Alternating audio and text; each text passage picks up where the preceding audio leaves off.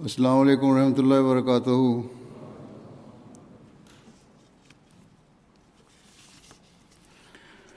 اشہد ان لا الہ الا اللہ وحدہ لا شریک لہ واشہد ان محمدا عبدہ ورسولہ۔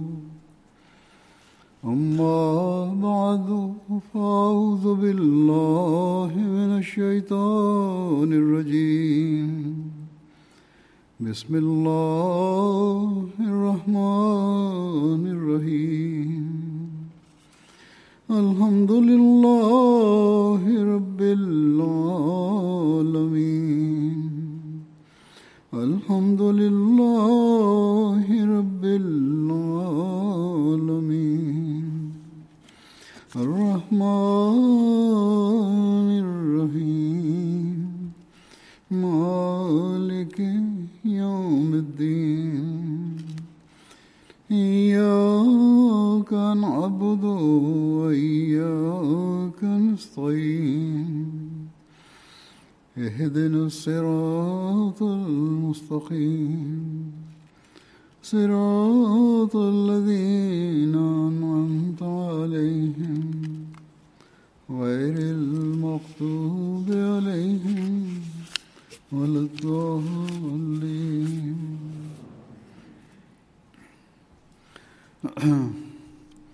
اللہ تعالیٰ کا بے حد فضل اور احسان ہے کہ اس نے دنیا کے آج کل کے حالات کے باوجود جماعت احمدیہ جرمنی کو اپنا جلسہ سالانہ منعقد کرنے کی توفیق عطا فرمائی، اور گزشتہ سال کی نسبت وسیع انتظامات کے ساتھ آپ یہ جلسہ منعقد کر رہے ہیں۔ پہلے کووڈ کی وبا نے دنیا کو پریشان کیا،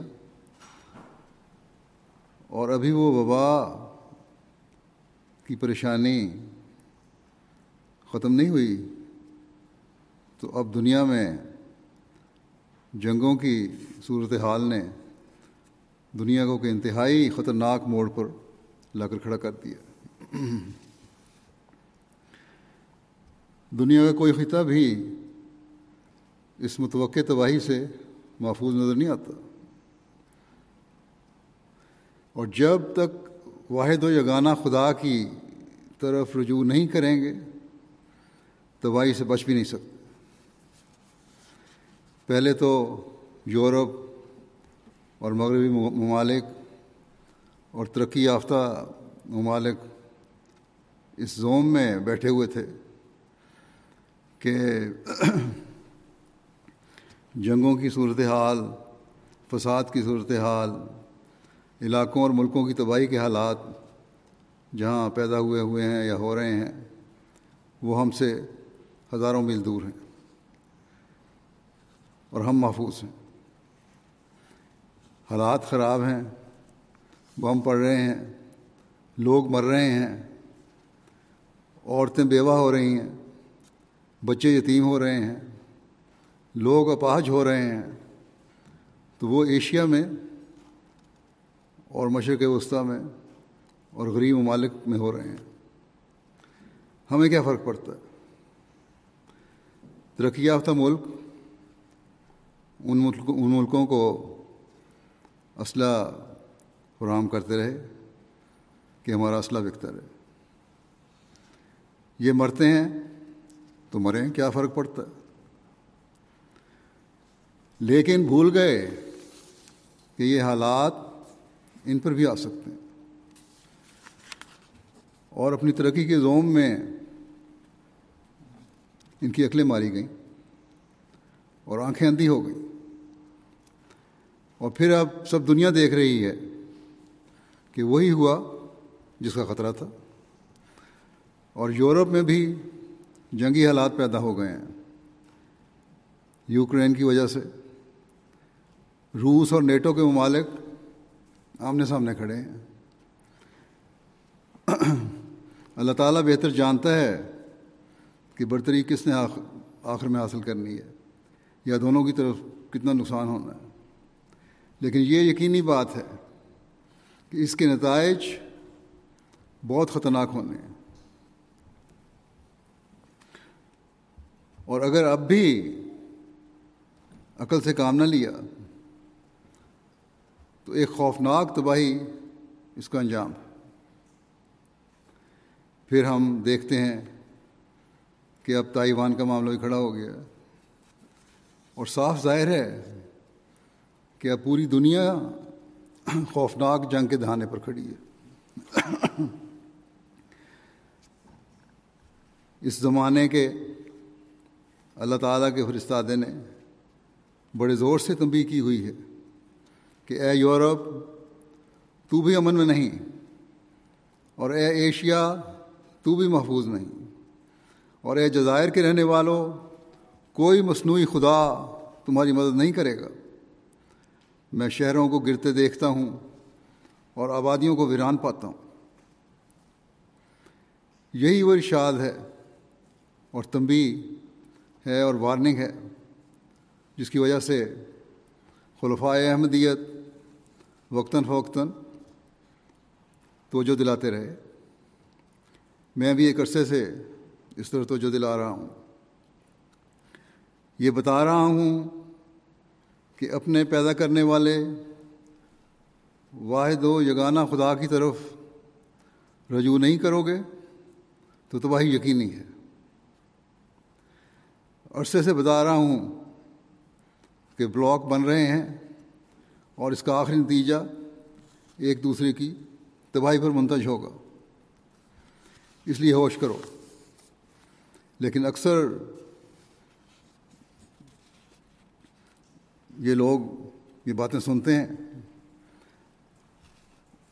تھے اور سب بھی سنتے ہیں اور کہہ دیتے تھے کہ حالات کچھ خراب ہیں، ٹھیک ہے، کچھ حد تک خراب ہیں، لیکن ایسے بھی نہیں جیسے تم خوفناک اور مایوس کن حالات کا نقشہ کھینچ رہے ہو۔ مجھے بھی لوگوں نے کہا، ہمارے اپنے جماعت کے افراد کو بھی لوگوں نے کہا، لیکن اب یہی لوگ جو ان باتوں کو سطحی نظر سے دیکھتے تھے خود کہنے لگ گئے ہیں کہ حالات بد سے بدتر ہوتے چلے جا رہے ہیں، اور اگر یہی حالات رہے تو کسی وقت بھی خوفناک جنگ کی صورت ہو سکتی ہے۔ اور اب یہ باتیں ان کے تھنک ٹینک اور تجزیہ نگار عام کہنے لگ گئے ہیں، لیکن اس کے باوجود پائیدار امن قائم کرنے کا حل ان کے پاس نہیں ہے، اور ہو بھی کیوں کر سکتا ہے کہ امن کے منبع کی طرف ان کی نظر نہیں ہے۔ دنیا میں ڈوبے ہوئے ہیں،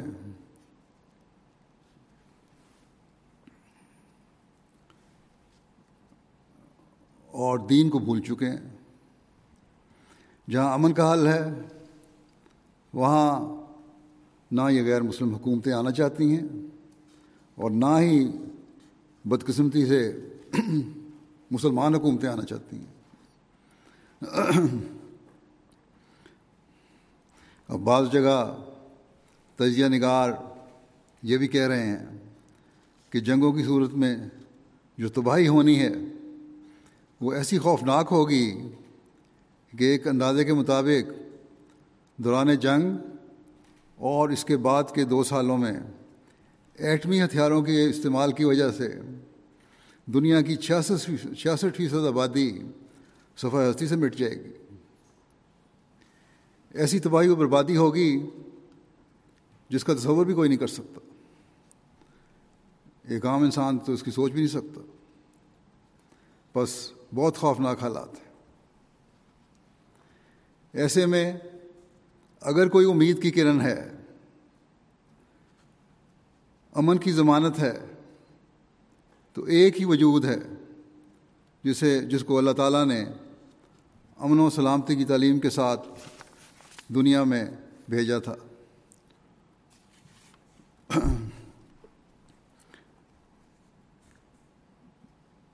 جو شہنشاہ امن ہے،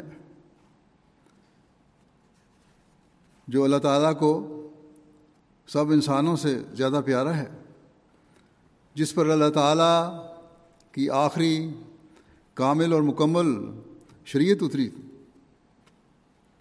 جس کی تعلیم پیار و محبت کی تعلیم ہے، جس نے اپنے خدا تعالیٰ کے تعلق کی وجہ سے اور اپنے اوپر اتری ہوئی تعلیم کو دنیا میں پھیلانے اور دنیا کو تباہی سے بچانے کی فکر اور اس کے لیے شدید درد محسوس کرنے کی وجہ سے اپنی زندگی ہلکان کر لی تھی،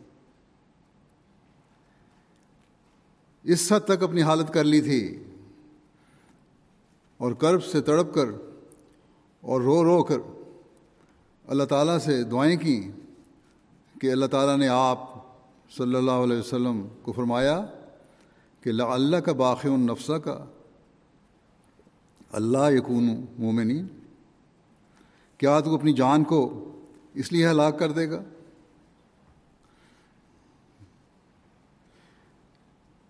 کہ وہ مومن نہیں ہوتے؟ بس یہ ہے وہ ذات جو دل میں انسانیت کے لیے درد رکھتی تھی کہ لوگ اپنے پیدا کرنے والے کی طرف رجوع کریں اور تباہی سے بچ جائیں، اپنی دنیا بھی بچا لیں اور اپنی آخرت بھی بچا لیں۔ ایسی جامع تعلیم آپ نے عطا فرمائی کہ کوئی اور تعلیم اس کا مقابلہ نہیں کر سکتی۔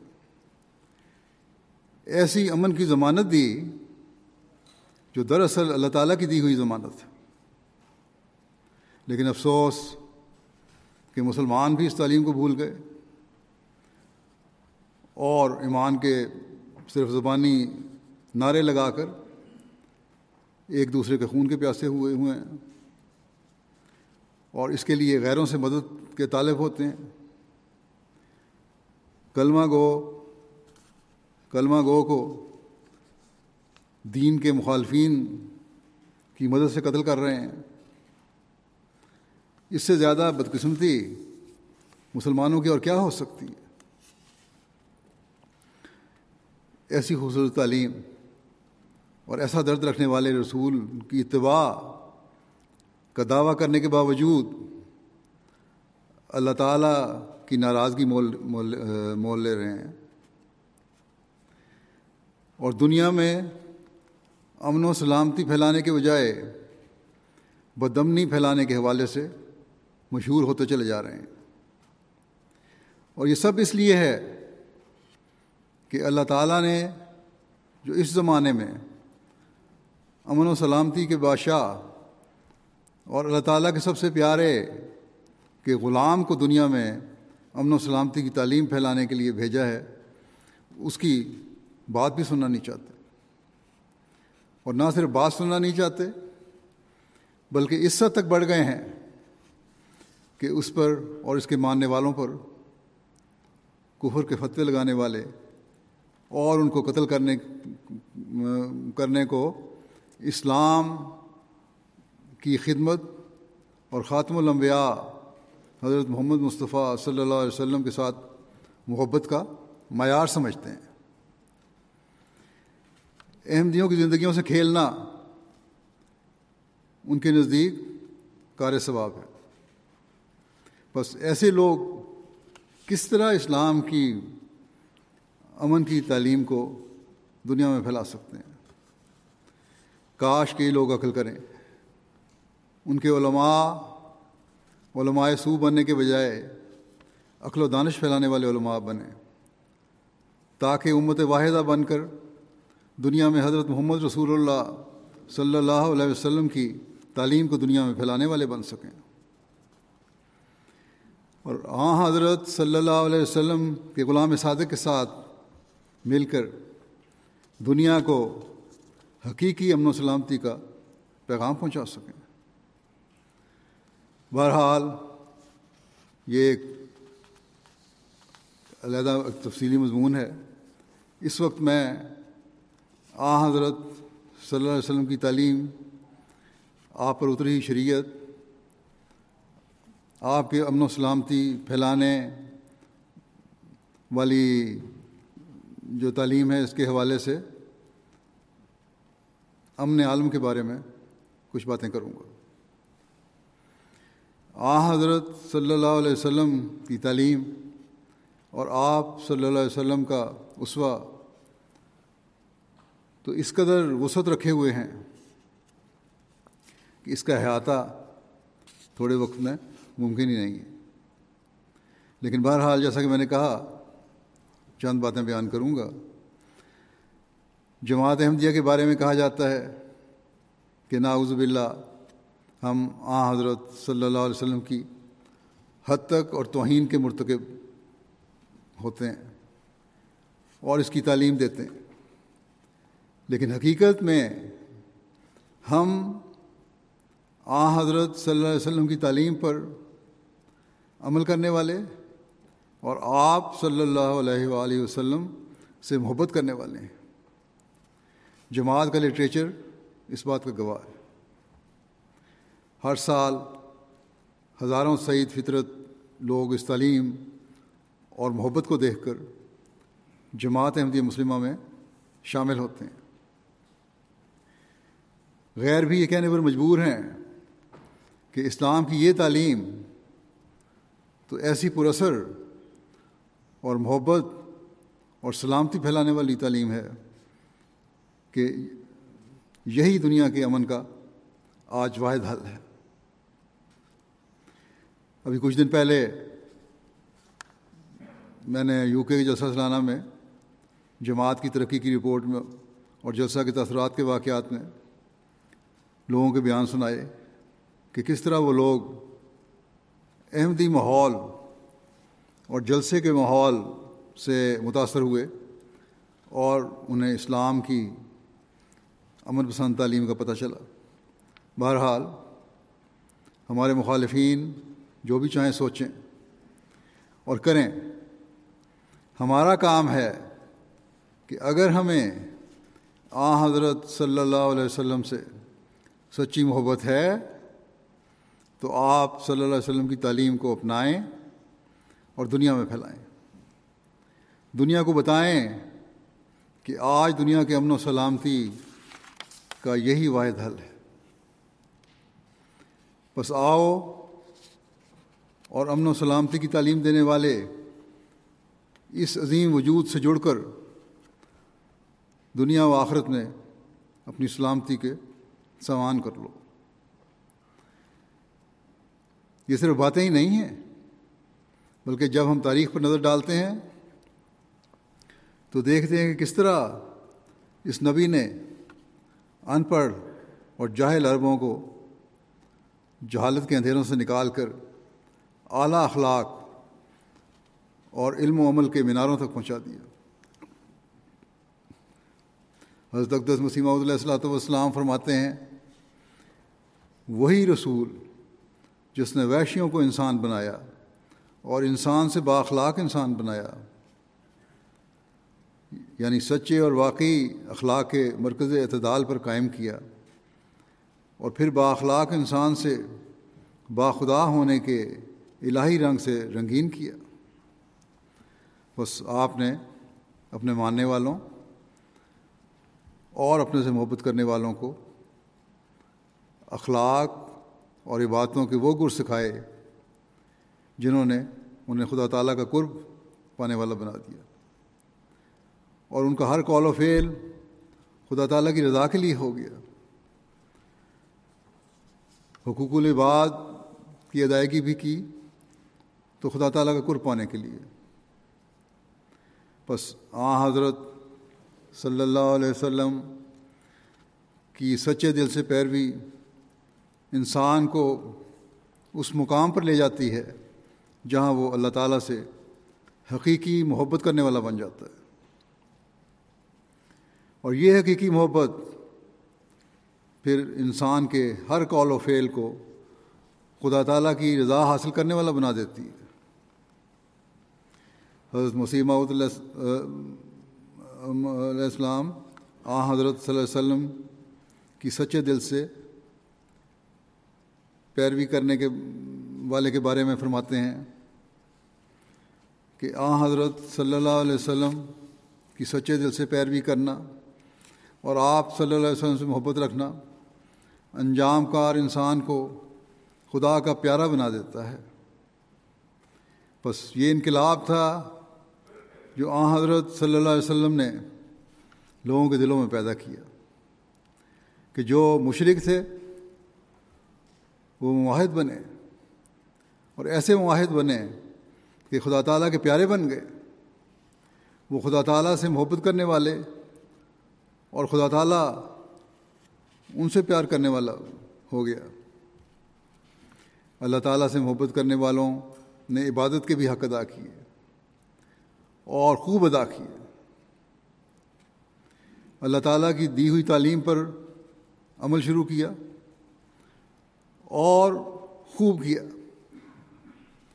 اور اس کے معیار قائم کیے۔ جب کسی سے محبت ہوتی ہے تو پھر اس کے ہر قول و فعل پر انسان عمل کرنے کی کوشش کرتا ہے، اس کی ہر بات سننے اور اس کو ماننے کی کوشش کرتا ہے، زبانی محبت کا دعویٰ نہیں کرتا۔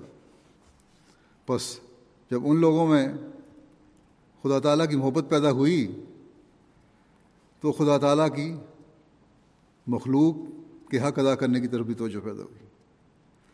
حقوق العباد کی بجا آوری میں بھی ایک دوسرے سے سبقت لے جانے کی کوشش کرنے والے بننے لگے، اور جب یہ صورتحال پیدا ہو تو پھر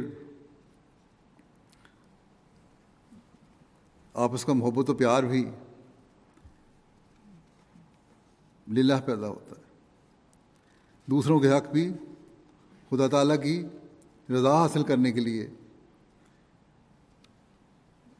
انسان ادا کرتا ہے، اور جب یہ معیار بن جائے تو پھر امن و سلامتی کی بھی بنیاد پڑتی ہے۔ اس کے لیے کوشش ہوتی ہے اور اس کے معیار قائم ہوتے ہیں۔ بس آن حضرت صلی اللہ علیہ وسلم وہ وجود ہیں جنہوں نے ہمیں خدا تعالیٰ سے ملنے کے راستے دکھائے، اور یہی وجود ہے جس پر اتری ہوئی تعلیم پر عمل کر کے ہم دنیا میں امن و سلامتی پیدا کر سکتے ہیں۔ ہمیشہ یاد رکھنا چاہیے کہ امن کی بنیاد گھروں سے شروع ہوتی ہے، پھر محلے، قصبے، شہر، ملک اور بین الاقوامی سطح تک اس کا دائرہ بڑھ جاتا ہے۔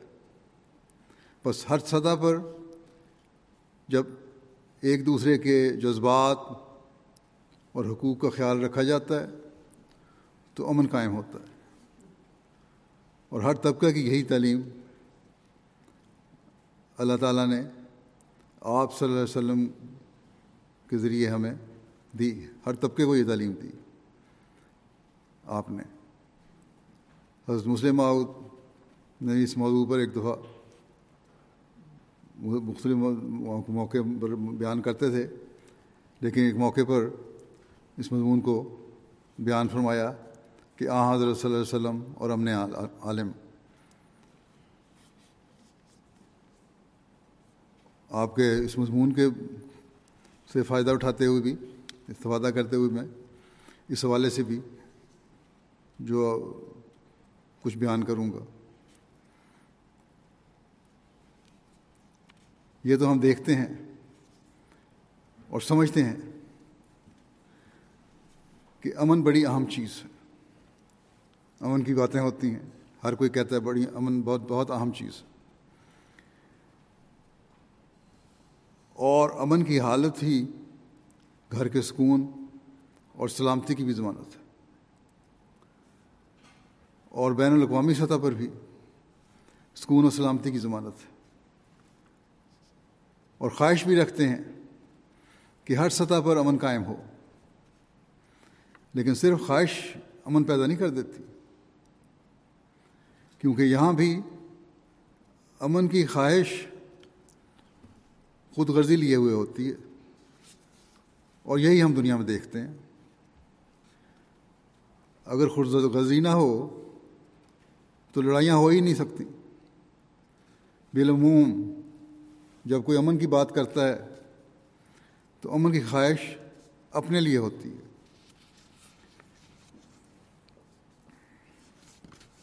بلکہ عموماً جب انسان دعا بھی کرتا ہے، یعنی بعض دفعہ خواہش کا اظہار زبان پر بھی آ جاتا ہے، اگر دعا نہیں بھی ہو رہی تو انسان یہی کہتا ہے کہ اللہ تعالیٰ مجھے اور میرے بیوی بچوں کو، میرے قریبیوں کو امن میں رکھے. دوسروں کے امن میں رہنے کے لیے یہ درد نہیں ہوتا. یا انسان اپنی زندگی سکون سے بسر کرنے کے لیے دولت چاہتا ہے اور اس کو اچھا سمجھتا ہے، تو اس کا مطلب یہ نہیں کہ دشمن کے لیے بھی وہ دولت کو اچھا سمجھتا ہے، بلکہ صرف اپنے لیے دولت کو اچھا سمجھتا ہے.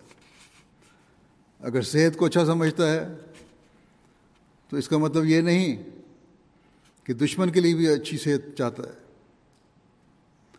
دشمن کے لیے تو یہی چاہے گا کہ وہ نادار ہو اور کمزور ہو، تاکہ اس کو دشمن پر فوقیت رہے.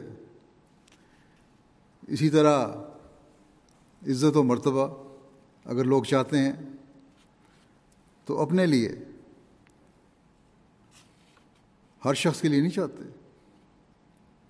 یہ کبھی نہیں چاہیں گے کہ دوسرے کو بھی عزت و مرتبہ وہی ملے جو مجھے مل رہا ہے. دنیا میں یہی نظارے ہمیں نظر آتے ہیں، عام لوگوں میں بھی اور لیڈروں میں بھی. سیاستدانوں کی آپس کی لڑائیاں اور اقتدار میں آنے پر ایک دوسرے پر ظلم جو اپنے ہی ملکوں میں ہم دیکھ رہے ہیں، ایک دوسرے پہ جو کر رہے ہیں، وہ اسی سوچ کا نتیجہ ہے. بس صرف امن کی خواہش فساد کا ذریعہ، اگر صرف امن کی خواہش ہے تو وہ فساد کا ذریعہ ہو سکتی ہے، کیونکہ صرف اس میں خود غرضی شامل ہے.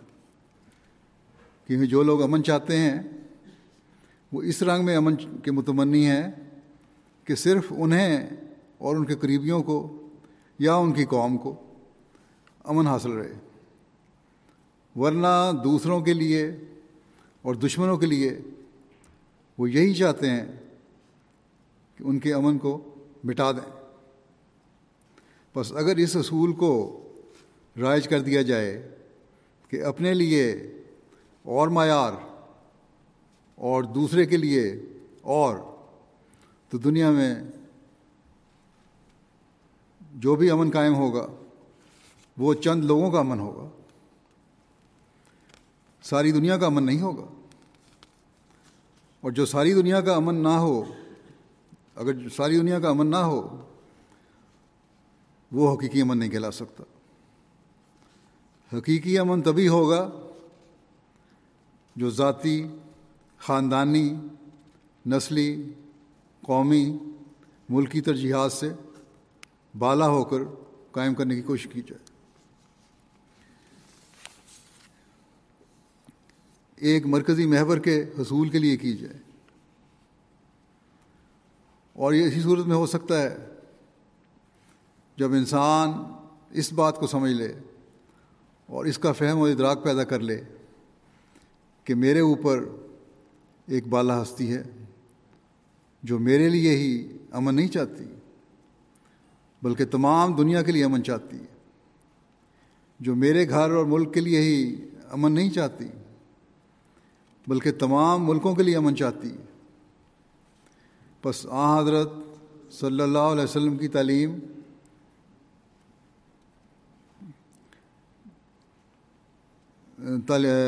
امن کا نقطۂ محور یہ احساس ہے کہ ایک بالا ہستی مجھے دیکھ رہی ہے، جس کے لیے میں نے اپنے قول و فعل کو ایک کرنا ہے.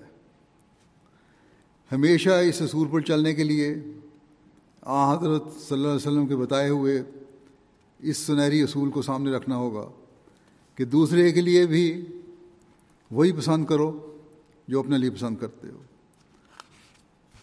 بس اس اصول کو سامنے رکھتے ہوئے ہمیشہ یہ سوچ رکھنی ہوگی کہ اگر میں صرف اپنے لیے یا اپنی قوم کے لیے یا صرف اپنے ملک کے لیے امن کا متمنی ہوں تو اس صورت میں مجھے اللہ تعالیٰ کی مدد، اس کی نصرت اور اس کی خوشنودی کبھی حاصل نہیں ہو سکتی۔ جب اس عقیدے پر انسان قائم ہو جائے کہ اللہ تعالیٰ کی خاطر سب کچھ کرنا ہے، تبھی حقیقی امن قائم ہو سکتا ہے، ورنہ نہیں۔ بس اللہ تعالیٰ نے حضرت صلی اللہ علیہ وسلم کے ذریعے ہمیں الملک القدوس السلام المومن، وہ بادشاہ ہے، پاک ہے، دوسروں کو پاک کرتا ہے، خود ہر ایک عیب سے سلامت ہے، دوسروں کو سلامت رکھتا ہے، سب کو امن دینے والا ہے، یہ کہہ کر انسانی ارادوں کو پاک صاف کر دیا۔ الملک القدوس السلام المومن۔ اور یہ یقینی بات ہے کہ جب تک ارادے درست نہ ہوں اس وقت تک کام بھی درست نہیں ہو سکتا۔ نیت ہی صاف نہ ہو تو کام میں برکت کس طرح پڑ سکتی ہے؟ ارادے درست نہ ہوں اس وقت تک بہرحال یہ یاد رکھنا چاہیے کبھی بھی کام درست نہیں ہو سکتا، ہو ہی نہیں سکتا۔ دنیا میں اس وقت جتنی لڑائیاں اور فساد ہیں وہ سب اس وجہ سے ہیں کہ انسان کے ارادے صاف نہیں ہیں۔ لوگ منہ سے جو باتیں کرتے ہیں ان کے مطابق ان کی خواہشات نہیں، اور ان کی خواہشات کے مطابق ان کے قول و فعل نہیں، اور دنیا کے اس فساد میں بڑی اور ترقی یافتہ کہلانے والی قوموں کا زیادہ کردار ہے۔ آج بے شک دنیا لڑائی کو برا کہتی ہے، ہر لیڈر کا یہی بیان ہے کہ لڑائی بری چیز ہے، لیکن اس کا مطلب صرف یہ ہے کہ ہمارے خلاف کوئی لڑے تو یہ بری بات ہے، لیکن اگر ان کی طرف سے جنگ کی ابتدا ہو تو یہ کوئی بری بات نہیں ہے۔ اور یہ نقص اس وجہ سے ہے کہ ان لوگوں کی نظر میں، ان لوگوں کی نظر اس ہستی پر نہیں ہے جو سلام ہے اور سلامتی دینے والی ہستی ہے۔ وہ سمجھتے ہیں کہ جہاں تک ہمارا فائدہ ہے ہم امن کے نعرے لگانے پر عمل کریں گے، مگر جب ہمارے مفاد کے خلاف بات آئے گی تو ہم رد کر دیں گے۔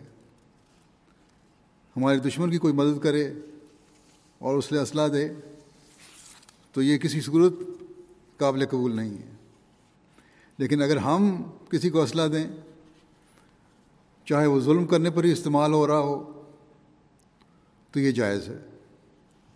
تو اگر یہ سوچ ہو تو کس طرح حقیقی امن قائم ہو سکتا؟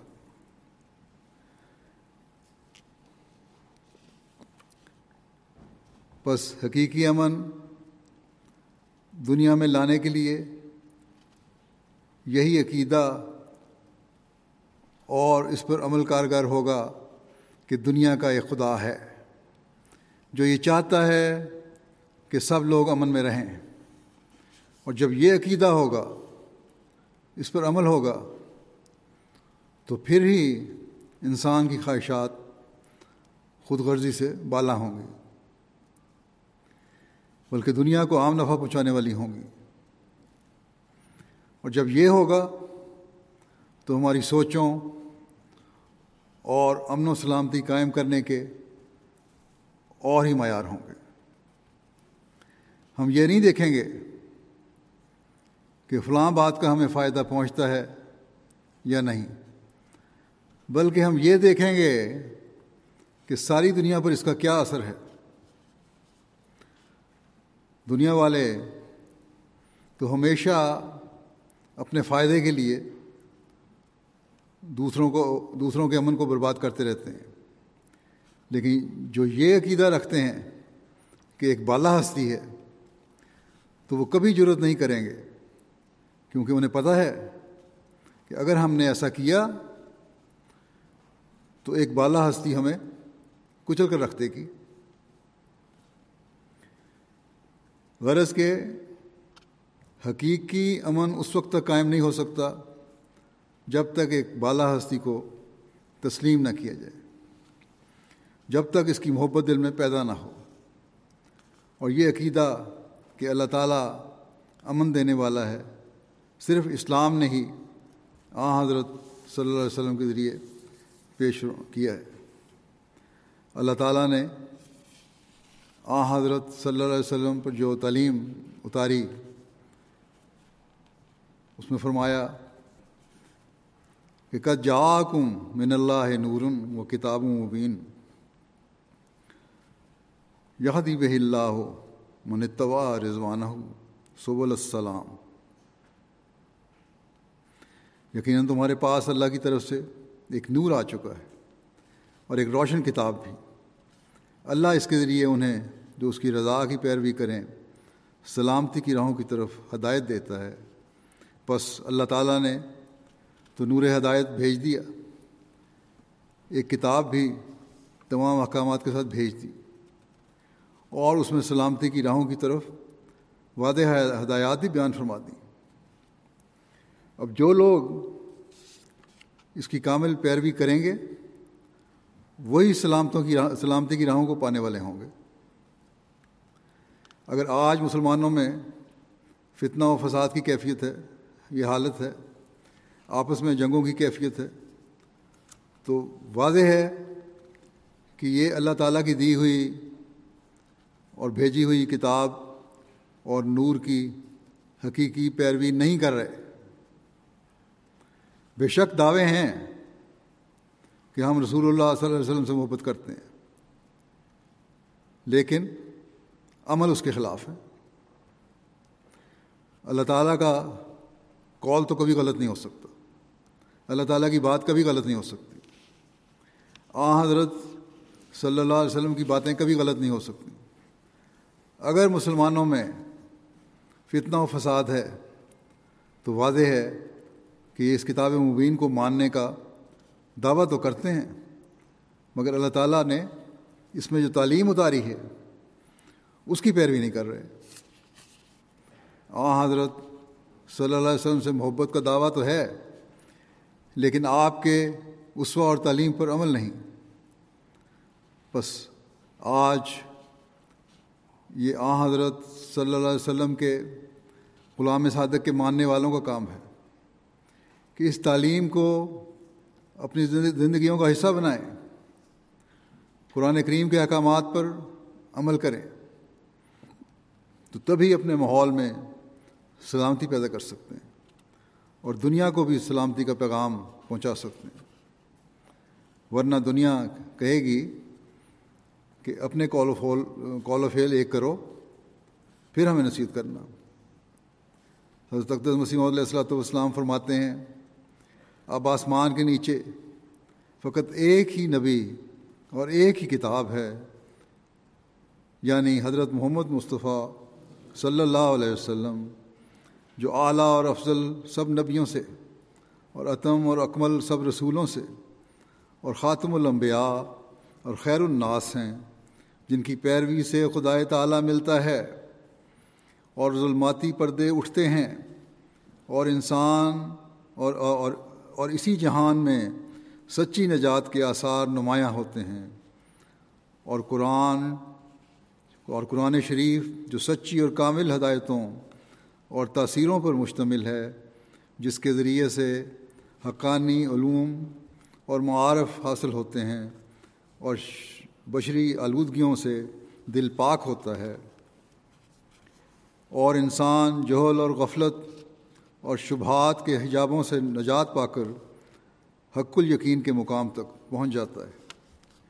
بس اللہ تعالیٰ نے اپنے نور جو حضرت محمد رسول اللہ صلی اللہ علیہ وسلم ہیں، قرآن کریم جو روشن کتاب اور تمام علوم و معارف کا سرچشمہ اور نور ہدایت ہے اور سلامتی کا پیغام ہے، بھیج کر انسانیت پر بہت بڑا احسان کیا ہے۔ اگر انسان اس سے فائدہ نہ اٹھائے اور اپنے تباہ کرنے والے خود غرضانہ مفادات کا ہی اسیر رہے تو اس سے بڑی بدقسمتی اور کیا ہو سکتی۔ بس اگر اپنی دنیا و عاقبت سنوارنی ہے، امن و سلامتی سے رہنا ہے، تو ہمیں اللہ تعالیٰ کے اس کلام جو حضرت صلی اللہ علیہ وسلم پر اترا، اس کو ہمیشہ اپنے سامنے رکھنا چاہیے۔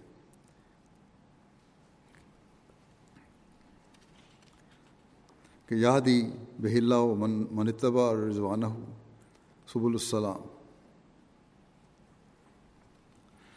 اس روشن کتاب کی ہدایت کو، یہ حکم ہم نے ہمیشہ سامنے رکھیں۔ اس روشن کتاب کی ہدایت کو پڑھنا اور سامنے رکھنا چاہیے، تبھی سبل السلام پر چلنے والے ہوں گے، سلامتی کے راستے پر چلنے والے ہوں گے۔ اس کتاب کا کوئی حکم بھی ایسا نہیں جو انسانی امن برباد کرنے والا ہے۔ بس یہ پیغام ہے جو اپنے اور غیروں کو دینا ہمارا کام ہے آج، اور یہی دنیا کے امن کی ضمانت ہے،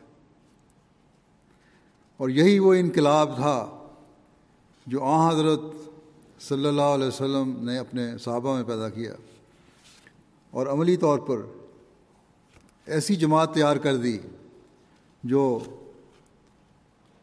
اذا خاطبہم الجاہلون قالوا سلاما، اور جب جاہل ان سے مخاطب ہوتے تو کہتے سلام۔ اس کا مصداق بنا دیا،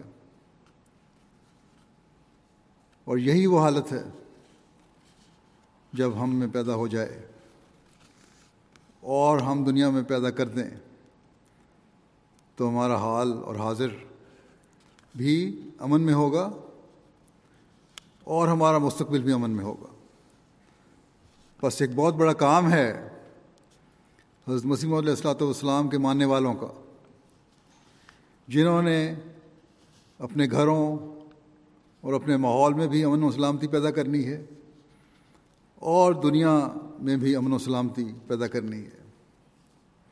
اور یہ کام اسی وقت ہوگا جب ہمارے دل بھی خالص توحید سے پر ہوں گے اور دنیا کو بھی حقیقی توحید کی طرف لانے والے ہوں گے۔ یہ بات یقینی ہے کہ توحید کامل کے قیام کے بغیر امن قائم ہو نہیں سکتا، پہلے ہی بیان ہو گیا۔ بالا ہستی کو بہرحال تسلیم کرنا ہوگا، اور وہ بالا ہستی اللہ تعالیٰ کی ذات ہے، اور وہ توحید کو قائم کیے بغیر خیال نہیں آ سکتا دل میں، اور توحید قائم نہیں ہوگی تو لڑائیاں بھی جاری رہیں گی۔ لڑائیاں تو تبھی بند ہو سکتی ہیں جب حقیقی مواخات پیدا ہو، آپس میں محبت اور پیار پیدا ہو، بھائی چارے کی صورتحال پیدا ہو۔ امن اس وقت تک قائم ہو ہی نہیں سکتا جب تک لوگوں کے اندر حقیقی مواخات پیدا نہ ہو، اور حقیقی مواخات ایک خدا کے بغیر، ایک خدا کو مانے بغیر پیدا ہی نہیں ہو سکتی۔ واحد و یگانہ خدا سے تعلق کے بغیر پیدا ہی نہیں ہو سکتی۔ صرف ماننا نہیں بلکہ ایک تعلق بھی قائم کرنا ہوگا، اور اس کی عظیم تعلیم پر بھی ہمیں حضرت صلی اللہ علیہ وسلم کے ذریعے، اس کی تعلیم بھی ہمیں حضرت صلی اللہ علیہ وسلم کے ذریعے ہی ملی ہے۔ چنانچہ اللہ تعالیٰ نے الحمدللہ رب العالمین کی تعلیم جب ہمیں قرآن کریم میں دی تو اسے ہر نماز میں پڑھنے کو حکم بھی دیا، تاکہ مسلمانوں میں اخوت کا وسیع تصور قائم ہو۔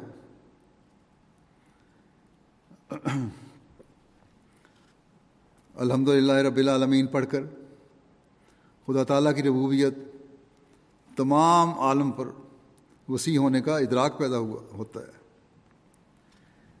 ان کلمات کو پڑھ کر انسان کی سوچ وسیع ہوتی ہے اور وہ اس خدا کی تعریف کرتا ہے جو تمام دنیا اور جہانوں کا رب ہے، جو عیسائیوں کا بھی رب ہے، ہندوؤں کا بھی رب ہے، یہودیوں کا بھی رب ہے اور ہر ایک کا رب ہے۔ جب یہ کلمات انسان پڑھتا ہے تو پھر کسی سے نفرت کیوں کر ہو سکتی ہے؟ یہی بات میں نے ایک دفعہ امریکہ میں غیروں کی ایک مجلس میں بیان کی، تو وہ کہتے ہیں یہ ایک ایسی تعلیم ہے جو واقعی اسلام کی تعلیم ایسی ہے جو کبھی حقیقی مسلمان کے دل میں بغض و کینہ دوسرے کے لیے پیدا کر ہی نہیں سکتی۔ رب العالمین کے الفاظ نے تو سب کا احاطہ کر لیا، اور یہی چیز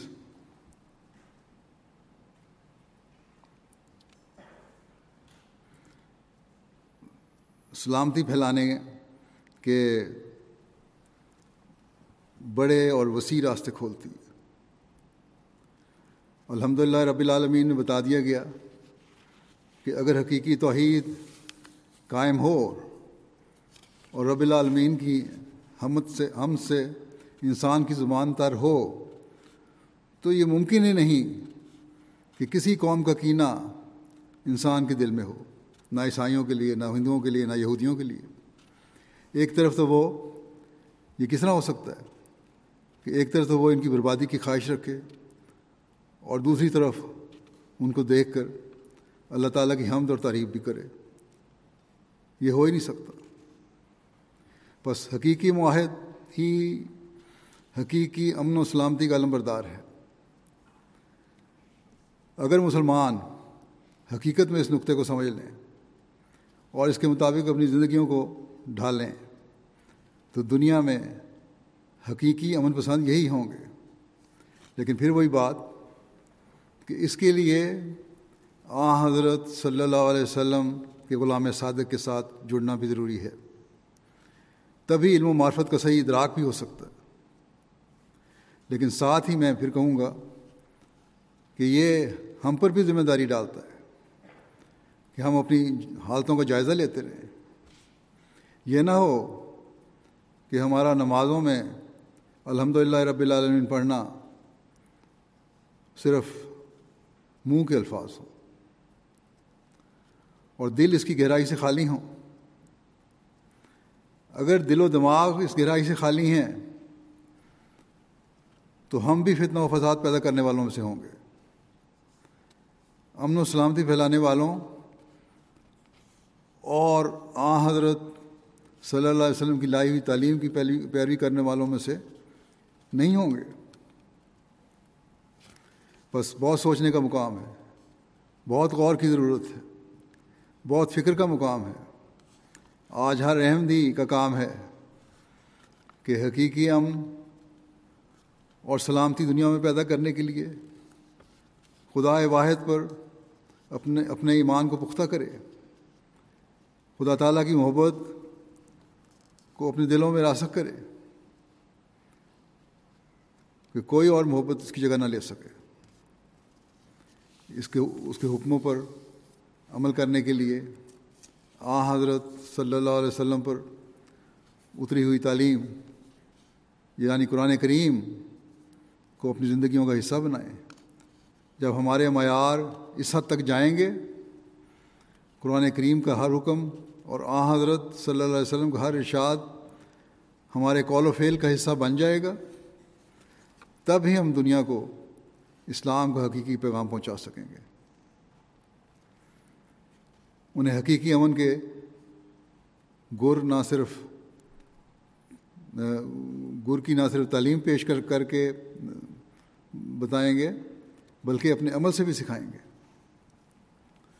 اور یہی دنیا میں حقیقی امن قائم کرنے کا ذریعہ ہے، اور یہی حضرت صلی اللہ علیہ وسلم کو امن عالم کا عظیم وجود ثابت کرنے کا ذریعہ ہے۔ یہی اسلام پر اعتراض کرنے والوں کے منہ بند کرنے کا ذریعہ ہے۔ بہرحال آج یہ کام مسیح موعود کی جماعت کے سپرد کیا گیا ہے۔ اگر ہم نے بھی گھریلو سطح سے لے کر بین الاقوامی سطح تک اس کے مطابق اپنا کردار ادا نہ کیا تو ہمارے امن و سلامتی میں رہنے کی کوئی ضمانت نہیں، نہ ہی ہماری نسلوں کی امن و سلامتی میں رہنے کی کوئی ضمانت ہے، اور نہ ہی دنیا کے امن و سلامتی کی کوئی ضمانت ہے۔ اللہ تعالیٰ ہمیں دنیا کو اندھیروں سے روشنی کی طرف لے جانے کا ذریعہ بنائے۔ اللہ تعالیٰ آسن رنگ میں ہمیں فرض ادا کرنے کی توفیق عطا فرمائے۔ ہم اب دعا کریں گے۔ دعا میں سب یہ بھی دعا کریں کہ اللہ تعالیٰ سب شاملین جلسہ کو جلسے کی برکات کا حامل بنائے، اور ہر ایک کو حضرت مسیح علیہ الصلوۃ والسلام کی دعاؤں کا وارث بنائے۔ دنیا کے حالات میں جلد ہر طرح سے امن و سلامتی پیدا فرمائے، تاکہ ہم اپنے جلسے پھر وسیع پیمانے پر اور اسی شان سے ہر قسم کی فکروں سے آزاد ہو کر منعقد کر سکیں، اور اپنی روحانی اور علمی پیاس بجھانے کا جلسوں کو ذریعہ بنائیں، اور حقیقت میں اپنی زندگیوں کو اس اسلامی تعلیم کے مطابق ڈھالنے والے بن جائیں۔ اللہ تعالیٰ کے پیار اور اس فضل کو سمیٹنے والے ہم ہوں۔ اللہ تعالیٰ ہمیں اس کی توفیق دے۔ دعا کر لیں۔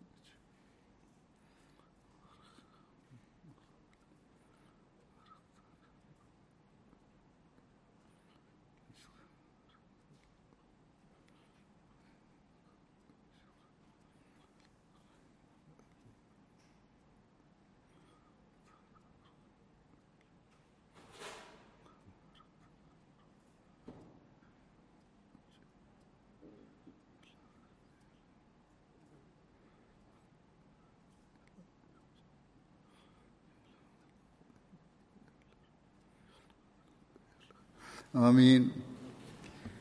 جرمنی کی حاضری جو ہے جلسے کی، پہلے حاضری سن لیں پھر نعرہ لگائیں۔